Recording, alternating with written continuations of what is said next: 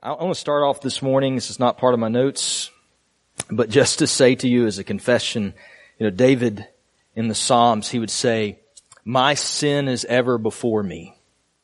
And I think he meant that he's just always aware of his sin and his frailties before God and how much he needed God. And I really relate to that. This week especially, I'm just so aware of what a mess I am. And I'm not going to elaborate on that except just to say I am constantly in need of God's grace. And that is so true just in my life and just day to day living as a Christ follower, but certainly in pastoring and being in a position to where I'm standing and teaching others, and I'm so desperately needy for Him. And I want to pray that He would be with us today, He would be with me today. I've been praying that over and over, and overcome my flesh to do His work. But we also need that just in our hearing, just to be able to hear from Him and understand what He's saying to us. We desperately need Him. We talk about that all the time. As a church, we rely on Christ. We need Him for everything. So Jesus, I ask you today that you would please help us. Forgive me for my sins, because they are many. I ask that you would, in your grace, give me the power, the strength, as Rob was praying earlier, the strength to live in a way that pleases you, but the strength to teach well, and not just to teach through words, but just by my example of life. I cannot do that without you. I pray that you would overcome my humanity today and that you would speak to us through your word. And I ask that you would overcome our humanity and that you would help us to hear well today. And that we would be able to leave today having worshiped you and given you praise and affection from our hearts, but also that we would leave here today having received from you because you are gracious to give to us in worship, and that we would receive what we need today, especially as it relates to peace in our lives. I pray that you would bring peace today, and that you would save those who are lost, bring back those who have wandered, that you would strengthen our lives for your cause. It's in your name that I ask these things. Amen. So we are stepping out of this series that we've been doing in 1st and 2nd Peter, and just stepping out of that for 1 week. And we are adding to this series that we do periodically throughout the last couple of years called Life in Christ, where we talk about what it looks like to really live as Christ followers, and those are different topics. I think this is the 15th one of these sermons that we've done in this series that's on our website. And today this sermon's built around our observance of communion, which we will be doing together in a few moments. If you missed the announcement on the way in, there are some communion elements on the back table. So be sure that you grab one of those for anyone in your family that will be taking communion. Anyone who is a follower of Jesus, a born-again, saved follower of Christ, you are welcome to take communion with us today. We're going to be doing that in just a little bit. The big ideas that I have for us in this message today, called Peace and Communion, is I hope that as we go through this, by the time we get to the end, that you will see, understand, relate to the importance of practicing remembrance. We're going to talk more about what that means, but that we will see the importance of practicing remembrance as part of our Christian life. In particular, remembering God and His character and who He is, remembering His Word, what He has said, commanded, and promised, and remembering His works, what He has done in the history of salvation, the history of human beings in our time on the earth, but also in the history of your life, what He has done specifically for you. It is so important for us to have a discipline of intentional remembering and bringing to our mind what God has done. And I want you to see that today. And I want you to see that it is more than just an intellectual exercise, but it actually has benefit for us. And in particular today, we're going to talk about the benefit of peace. Peace that comes from remembering all that God has done. When we talk about communion, the one overarching instruction that Jesus gave relating to communion was, do this in remembrance of me. Luke 22, he says that. That every time we take some form of elements of bread and wine or bread and juice, and we take that to observe the Lord's Supper, that we are to do it to remember Christ, a memorial to Him.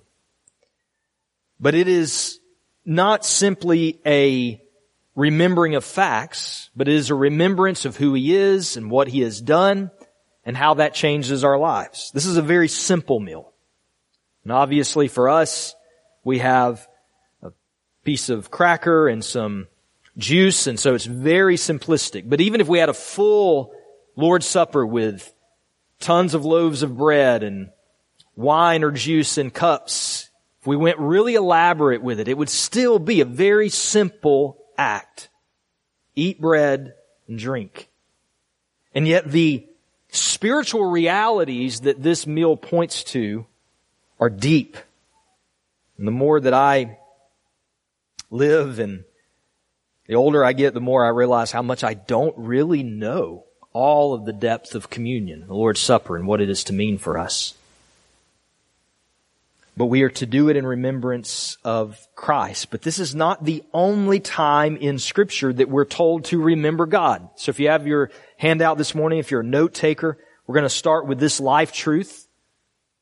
And it is this, that in Scripture, the people of God are called to remember Him and all that He has done. I'll pause there to say this is throughout the Bible. You start in Genesis and go all the way to Revelation, and you see over and over that the people of God are told, remember God, remember His Word, remember who He is, remember what He has done. And what we also see is that God works through this remembrance to grant His people some kind of spiritual benefit. That God actually takes this command that He has given us to remember Him and what He has done, and He uses our practice of remembrance to give us some type of spiritual benefit. When we discipline ourselves to remember God and His kindness to us and His grace to us and His works for us, God gives us in return some type of practical blessing. So this is not merely just, hey, don't forget, so that, you have your mind filled with historical facts. This is good for your life to be intentional, to remember God and all that He has done for you. And God, through you working to remember and even make that known to others, God will give you practical blessings, spiritual blessings that's going to enrich you and enrich your soul. And we see this throughout the Bible. I just went through yesterday studying and looked for places where God commanded His people to remember, and then I looked for what followed. And here's 10 or so of these that I saw. Remember, God's people were told, remember how God fought for you, how He fought your enemies on your behalf, Deuteronomy 7. And the result of that was that His people would have courage instead of fear. So if you're afraid, the blessing that you need is courage and boldness. How do you get that? Remember every time God has fought for you, that you have not had to do a thing, because God went to war on your behalf. God's people are told, remember how God delivered you from slavery. Deuteronomy 5 and Deuteronomy chapter 16, and then again in the New Testament. Remember how you were a slave and God delivered you. And what is the result of that? Encouragement to follow Him. If you're a Christ follower, yet you find it hard to follow Jesus and obey what He is asking, remember the slavery to sin, to self that He has delivered you from. Remember, the Bible tells us how God worked miracles and good deeds on your behalf. And the result of that is it causes us to want to seek His strength. 1 Chronicles 16. And it draws out of us affection, especially during trials. Psalm 77. So you find yourself in the midst of a trial. Things are not going well in your life. The Bible says, remember how God has been good to you. Remember the miracles that He has done. And you will find in the midst of your trial that affection for God comes out of your heart. If you have a weary soul, the Bible says, remember the times that you were close to God and close to His people in worship. Remember that longingly, and that will be encouragement to your soul. Psalm 42. Remember how God has been your help in those times where you were in need and you cried out to Him and He helped you. And the Bible says what that will bring about is a motivation in your soul to rely on Him. The more you remember how you had a need and God filled it, and God doesn't always fill our needs the way that we would anticipate. Sometimes He meets the need, sometimes He changes the need. But remember, every time that God has met your needs, and that will cause you to want to cling to Him closely. Remember His character. God is good. He is gracious. He is kind. He's slow to anger. He abounds in steadfast love. He will not simply overlook the guilty. Remember the character of God, and that, Psalm 119 says, will cause you to be faithful to His Word. And it will cause you to pray to Him when you find yourself in danger. Jonah 2. In the belly of the whale, the Bible says that Jonah remembered God and who He was, and that is what caused him to cry out to God. It wasn't simply that he was in trouble, it was that he was in trouble and he remembered who God was. Ecclesiastes 12 says, young men, young women, if you will remember God in the days of your youth, that will save you from a lot of consequences of wickedness when you're older. That if you will remember God and who He is and what He has said when you are young, it is going to save you a lot of trouble when you're older. Ezekiel 36 says, remember how God forgives you, and that will lead you to repentance. Ephesians 1 says to remember the people of God and all of their works that they've done on your behalf, and that will lead you to thankfulness.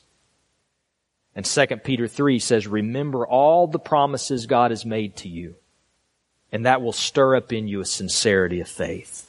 10 or 12 places right there, very quickly through Old Testament and New Testament, that we're told over and over, remember, and here's the benefit. If this is your need, remember God. What He has done and who He is. What we read this morning, Psalm 143, what Anna read to us.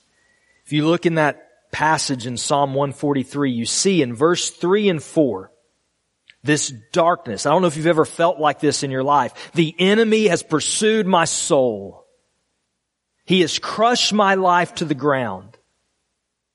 He has made me sit in darkness like those long dead. My spirit faints within me. My heart within me is appalled. But then the psalm ends with hopeful prayers. I stretch out my hands to you, God. My soul thirsts for you like a parched land.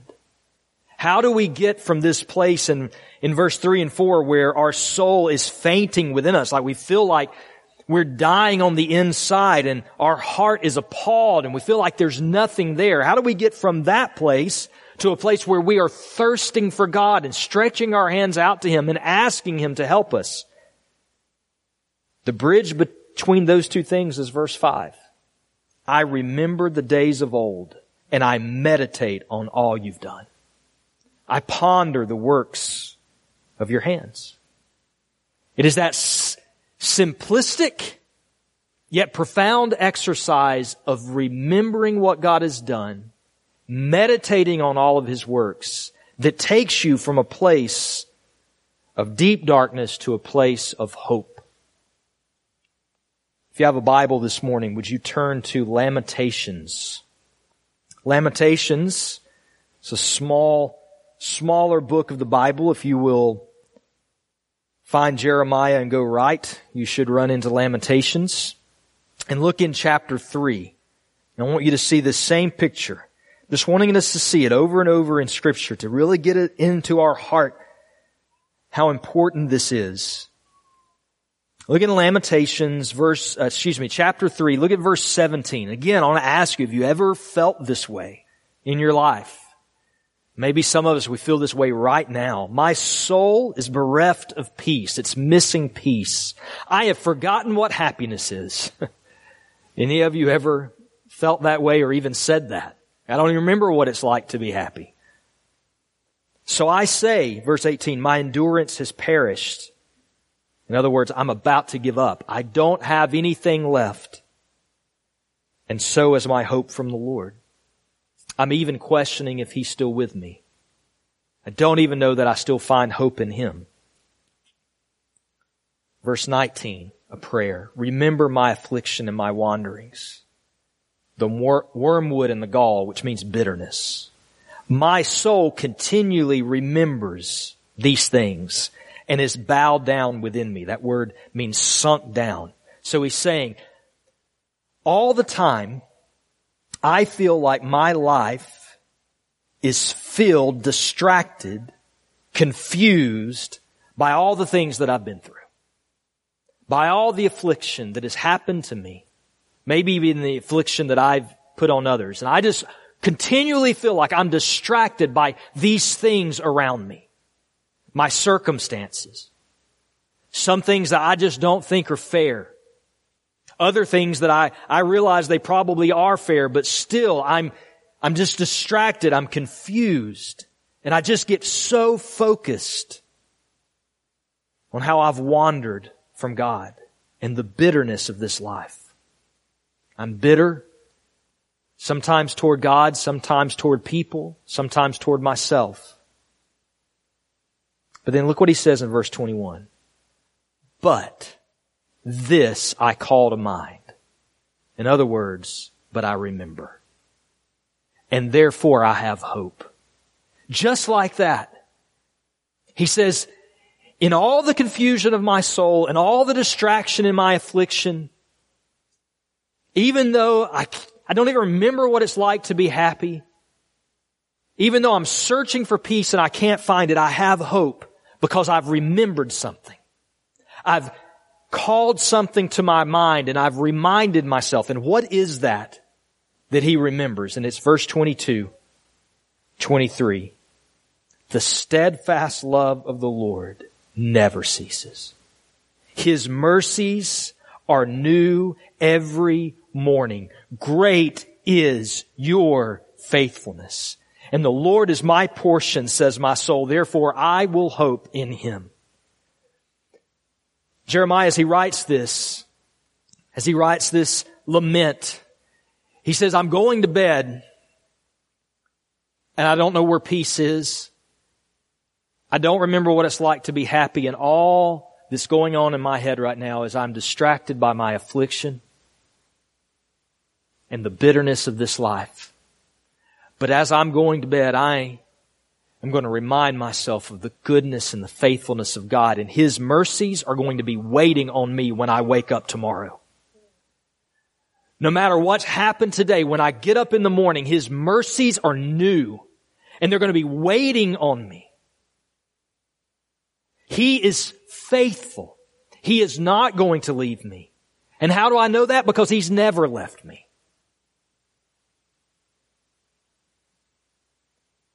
And because of that, I hope.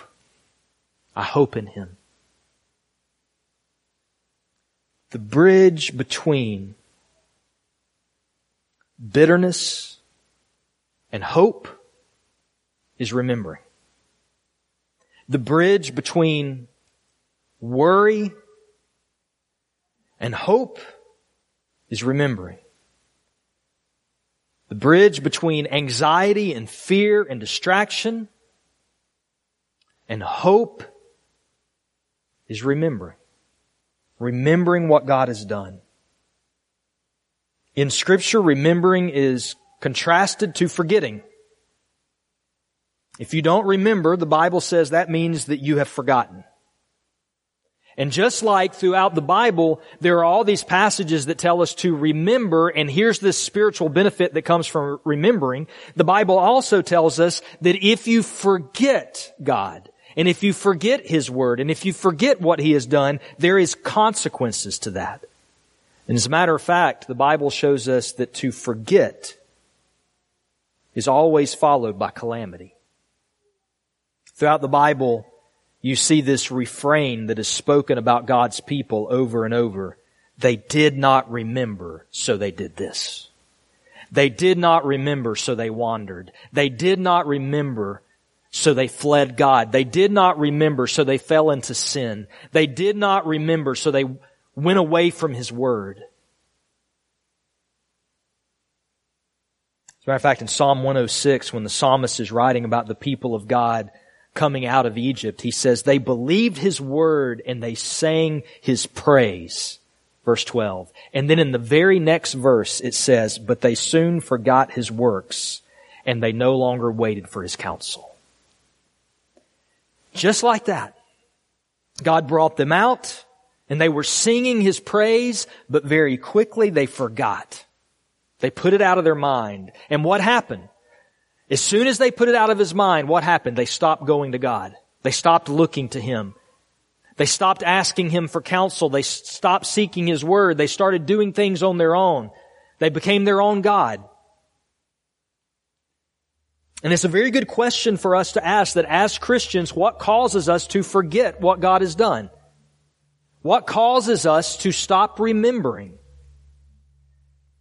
There's a few of us as leaders that are reading a book right now by a pastor named Paul David Tripp, and the book is called Dangerous Calling.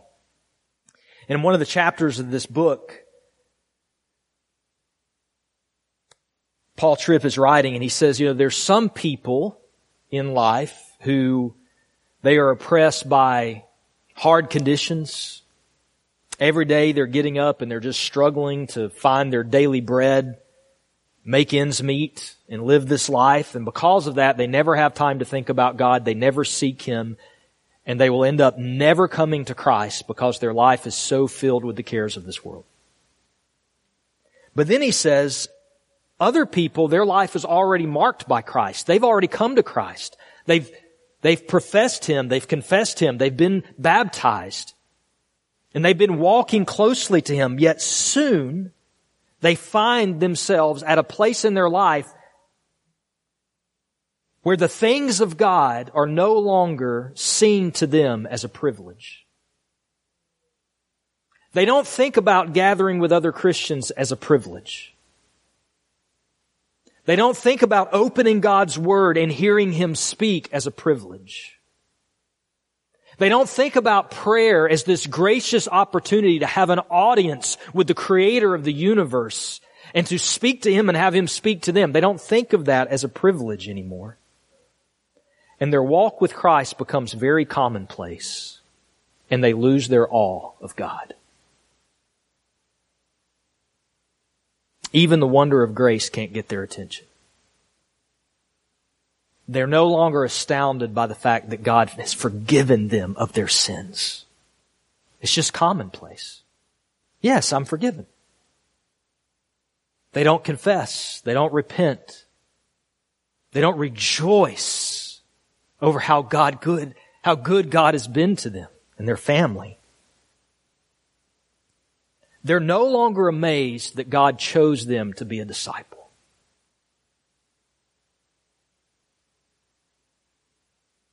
They're no longer moved in their heart by God. And if they're honest with themselves, they're even a little bored by Him.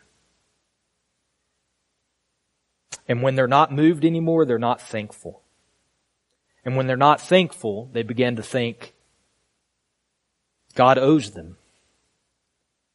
Something bad happens and they think, where's God? Why is He not with me? Why has He let this happen? And eventually their heart shifts to something else. Because see, here's the secret. Your heart is made to be in awe of something. Your heart is made to be amazed and astounded by something. And if it's not God, then it will be something that you make your God. It will be a created thing that you can't get enough of because you've lost your awe of salvation. Your life will be shaped by whatever has functional control of your heart. Whatever you're in awe of, whatever you're astounded by, that thing will begin to shape your life, how you live and how you think. How does that happen to us? How do we lose that awe and that zeal? I think it's the condition of our hearts, like it's happened to all of us. That may be where you're living right now. And this is hitting you very hard because you realize this is where I am. But all of us have been there at some point, or we will get there. And how does that happen? And I believe in part it happens because we stop meditating on the goodness, the graciousness, the love of God and who He is for us. We let our prayer lives dwindle and our time in the Word dwindle and just our very mental exercise of thanking God for all He's done. We go to pray, but we don't stop and thank Him for all the prayers He's answered. We just use prayer as the next thing to lay before Him that we need Him to accomplish or do. In Deuteronomy 8, God warned His people, if you forget me, you'll go after other gods. You will serve them and worship them. And I warn you this day, you will surely perish. Those are hard words. But hard words in Scripture are always intended to make us soft people. They're always intended to rattle us with conviction that we might turn from where we are. And so I say to you again this morning, big idea of this sermon. Remember God and what He has done. And set a way and a plan and a path in your life that every day you can meditate on His goodness. You must fight to be in awe of God.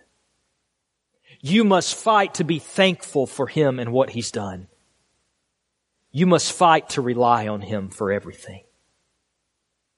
So practice remembrance. Make it a daily practice. Remember the character of God. Remember the Word of God and His promises. Remember His works. Now, one way that we do this corporately is communion. So what we're going to do together in just a moment is one way in which we practice remembering. Because that's what Jesus said that this is about. In your handout, we have some notes. In communion, you remember what God the Son has secured for you. When we take this meal, that should be the big picture that's in our mind. What has Jesus done and what has He secured for me? Again, if you have a Bible this morning, go to Colossians chapter 1. So we're in Colossians. We're going to be in Colossians 3 in a moment, but go over to Colossians 1. Just one page over probably. And look at verse 21 and 22. Here is what Christ has secured for us. You, who once were alienated and hostile in mind, doing evil deeds. So we'll pause there. He says, before Christ, this is what life looks like. You are alienated from God. You are a stranger to God. That's what that means. Not that God doesn't know who you are, but God doesn't have a relationship with you. You are a stranger to Him in relation to Him. And not only that, but you are hostile in mind. That means you're an enemy of God. The very disposition of your life, your thoughts and your feelings and eventually your actions are opposed to God. You may not even think that you're that bad of a person. You may not be someone who does a lot of morally bad things. Yet the Bible says without Christ, the very disposition of your nature is hostility toward God. There will be some place and some time where you will come to a command of God and a thought of God and you will be hostile toward it. You won't relate to it. But what has happened to you? Verse 22. He has now reconciled in His body of flesh by His death. You have been reconciled to God by the body of Jesus in His death. Reconciled means, in a more literal form, you have been transferred from one condition of life to a totally different condition of life. What you once were, what you were once in, that is not who you are anymore, and now you have been transferred to an entirely different state. An entirely different condition of heart and life. You have been reconciled. The enemies of God have been welcomed to the table of God. Remember that. Every time you take communion, you have been welcomed into God's home to sit at His table. You think about our lives, right? We probably struggle some in our lives with hospitality unless you just really have that gift. So you may have people that you really love, right? But just the idea of going through all the motions of getting my home ready for people to come over, getting a table set for them. I love them, but it's just a lot of work. Now imagine doing that for your enemies. That person that you really can't stand. That person who's hurt you. That person who you don't even know them, but you just see them, you hear of them, and you know they're my enemy. Imagine doing all of that to prepare them a place at your table. That's what God's done. But not as a one-time guest. No. Your home is with Him now. In Christ, your home is with Him, and that table is your table. And that meal is constantly put before you. And this has happened because of the physical death of Jesus, the breaking of His body, and the shedding of His blood. That is what has reconciled us to God. That is what has secured these things for us. And look at that. Look at what it says. He's done this in order to present you holy and blameless and above reproach before Him. In Christ, you stand before God above reproach, guiltless, blameless. The recesses of your mind, when you get reminded of all that you've done, when you get reminded of all of your temptations and all of your sin and how every day of your life you struggle with some of these things, you remind yourself of what Christ has secured for you. That what has been secured for you is that you are guiltless before God because you've been justified in His presence by your faith in Jesus, of His death and His resurrection. You are above reproach. This is what the Son of God has secured for you. And even though in communion we are focused on Jesus, we know that all of this in your notes was planned by the Father. It was planned by the Father. Jesus came to do the will of the Father. Jesus came to drink the cup that the Father gave Him. So what Christ has secured for you has been planned by the Father, and it has been worked by the Spirit. The Father's planned your rescue. Jesus has secured your rescue. And the Spirit of God works that rescue inside of you. Ephesians 1:13 says the Spirit of God seals you as a believer, which means that you are protected and preserved until that day that you reach your inheritance. So communion is one way of remembering. When we take this together, and I do think it's a corporate meal. The pictures of it in the Bible are not simply something we would do alone. It is something that we do with other believers. But corporately, when we take this, we are remembering what Christ has secured for us. But I also want to point you to remembrance as something that's not just done corporately in communion, but it is something that is done every day in your life. I believe it is something that is to be done every day, a personal spiritual discipline where every day you are reminding yourself of God and who He is and what He has done. How do you do that? How do you remind yourself of those things? You could sing songs. I would say doctrinally rich songs, songs that teach your heart about God and His goodness and who He is. You could pray. Parts of those prayers should be praise for what God has done and for how, as a matter of fact, I think that's biblical. We'll look at it in a moment, but I think Philippians 4 points us to that. We bring before God prayers of thanksgiving as we make our requests known. We can study His Word. What better way to remember His promises and what He has said and done than by reading His Word to remind ourselves of these things? We could journal. We could write. It doesn't have to be long, eloquent essays. It might be for some of us, but it could just be jotting down. I prayed this. Here's what God did. I was going through this. Here's what God said. Here's what God spoke to me. We could take time to have quiet moments of reflection. Maybe it's in our car driving. Maybe it's taking 10 or 15 minutes in a day just to go for a walk or get alone and just think and reflect on God and His goodness to us that week, that month, that year. We could discuss these things with each other.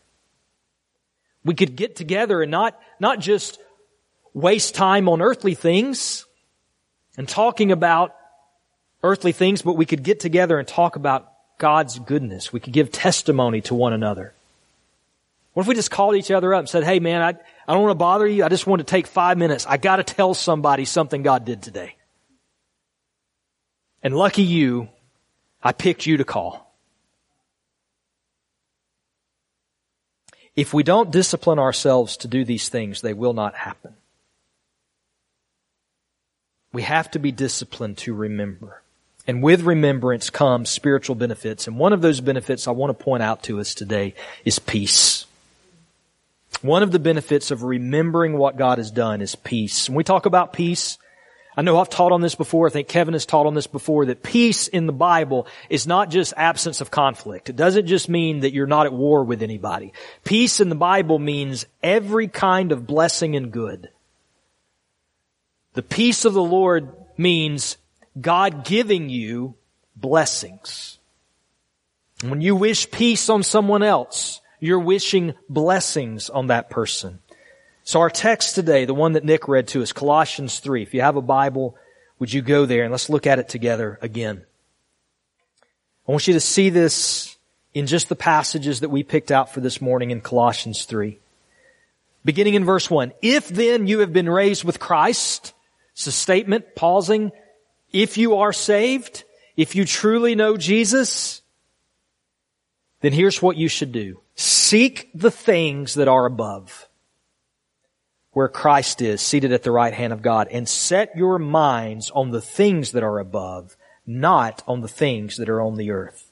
All right, church, listen, that is not how we typically live all the time. That is not how we will live just if we're not disciplined. We are totally trained by this culture to set our minds on all the things happening around us.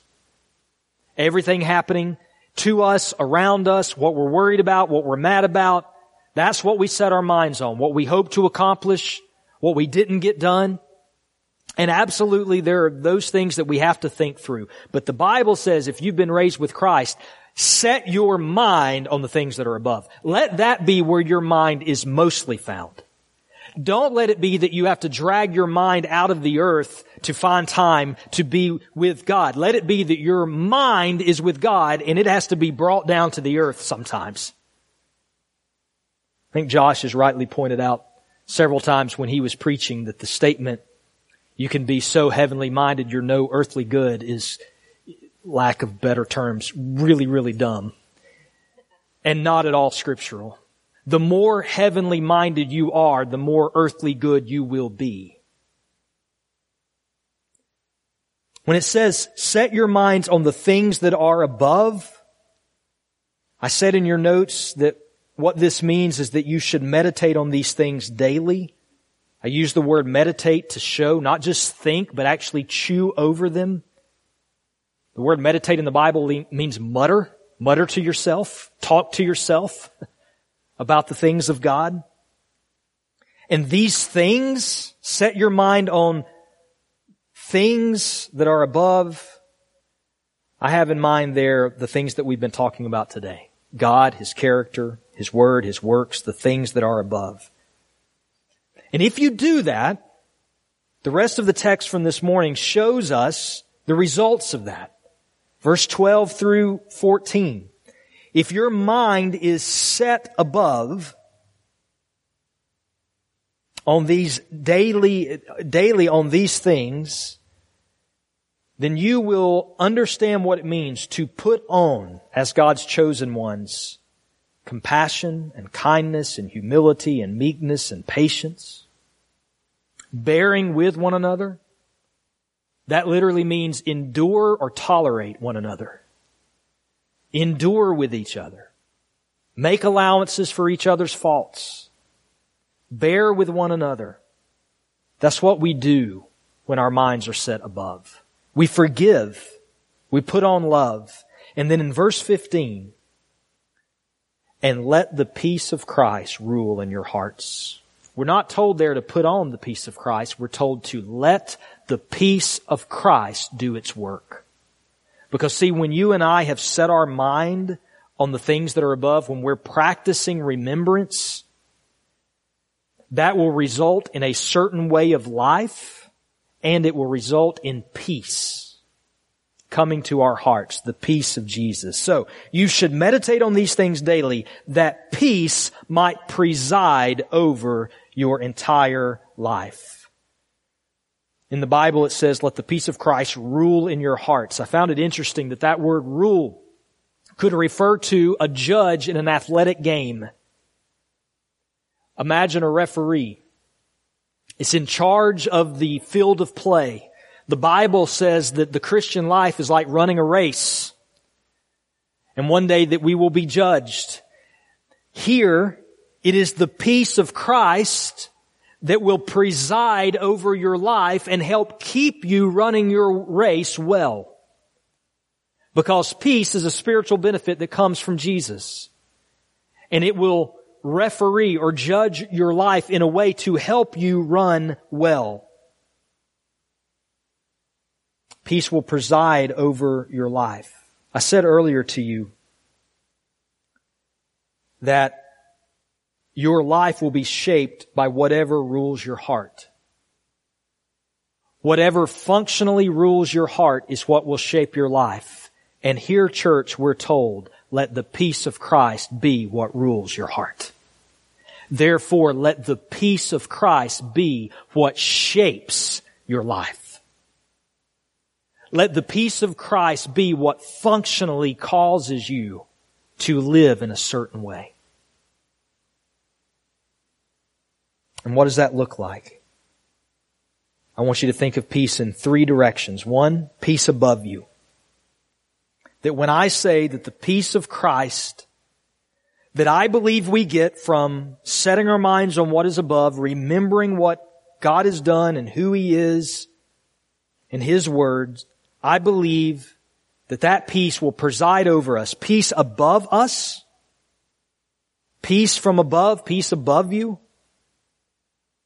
What I have in mind there is that you will constantly remember. You should constantly remember. And your life should be shaped by the reality that you are at peace with God. Romans 5:1. Because you've been justified by faith, you have peace with God. When you come to a passage like Psalm 84:11, the Lord is a sun and shield. The Lord bestows favor and honor. No good thing does He withhold from those who walk uprightly. He's talking about you in Christ. He will be a sun and a shield to you. You have the favor of God. You might not have the favor of anyone else. You may feel like the constant outcast, but the Bible says you have the favor of the Creator of the universe because you have peace with Him. In Christ, you are at peace with God. You never have to ask, is God happy with me? The answer to that in Christ is a resounding yes. There may be times where you displease God by your actions. We can do that. If you have children, or if you one day have children, you know that sometimes your children displease you by what they do. But you are never displeased with your children. Their life, their heart, who they are, you're never at displeasure with them. God is much greater a parent than we are. God loves you in Christ. You have peace with Him. He will not withhold anything good from you. So when I say that the peace of Christ that comes from remembering God should rule your heart and functionally shape your life, I mean peace from above, and then I mean peace within you. Think back to that passage from Lamentations earlier. There is always going to be some horizontal reason for you to be afraid, for you to be bitter, for you to be worried and anxious and mad. There's always going to be something. That thing that you're so worried about, if it went away tomorrow, it could be replaced by something else. There's always going to be something. But none of that should capture your heart. Why? Because peace means rest. God is with you. Always.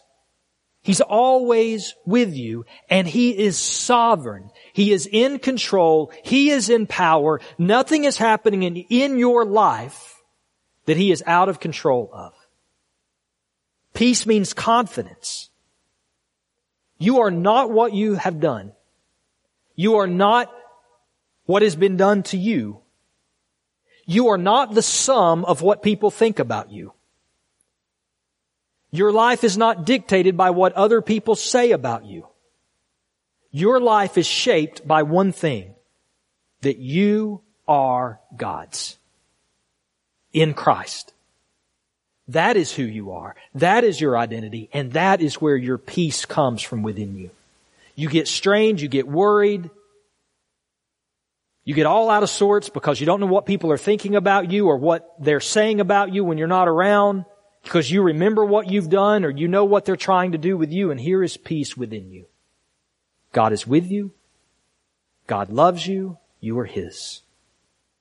And then finally, when I say peace should shape our lives, when peace should rule our hearts and shape our lives and stir affection for God and stir confidence in Him, we should be in awe of God because of the peace that He has given us. And I also mean peace around us. Peace around you. This peace that we experience from above and in our core should work itself out into our lives. Here's the question. Are you a peacemaker?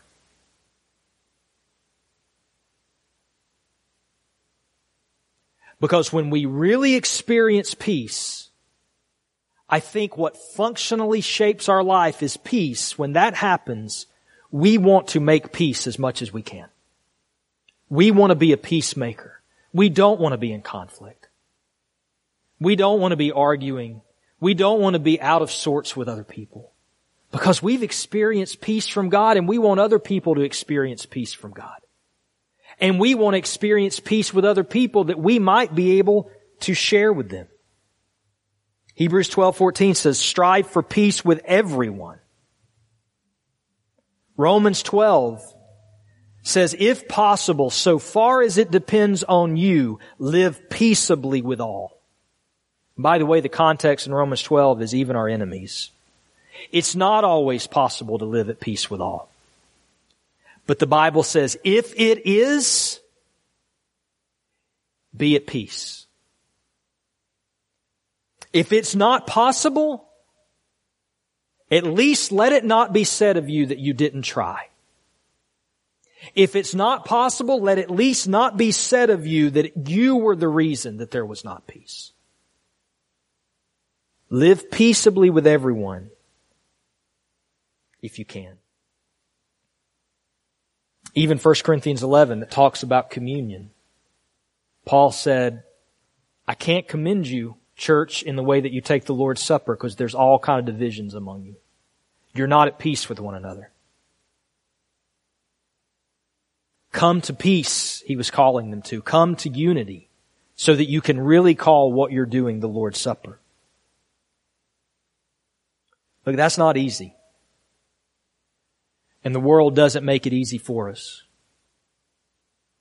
There's a passage in the New Testament that says, we no longer relate to people, we no longer consider people according to the flesh. That's not the world we live in. Social media is an incredible gift. It really is, if you think about the ability that we have to communicate with people today. It's astounding. But here's what social media has trained us to do. It has trained us to think that we can tell people all about our lives in 160 or 320 characters. And it has trained you to think that you can know everything you need to know about someone by what they post. And they're no longer a person that you get to know. They are what you see them putting on social media. And you are what they see you putting on social media. And we've totally lost relationship and the ability to endure with one another and have peace.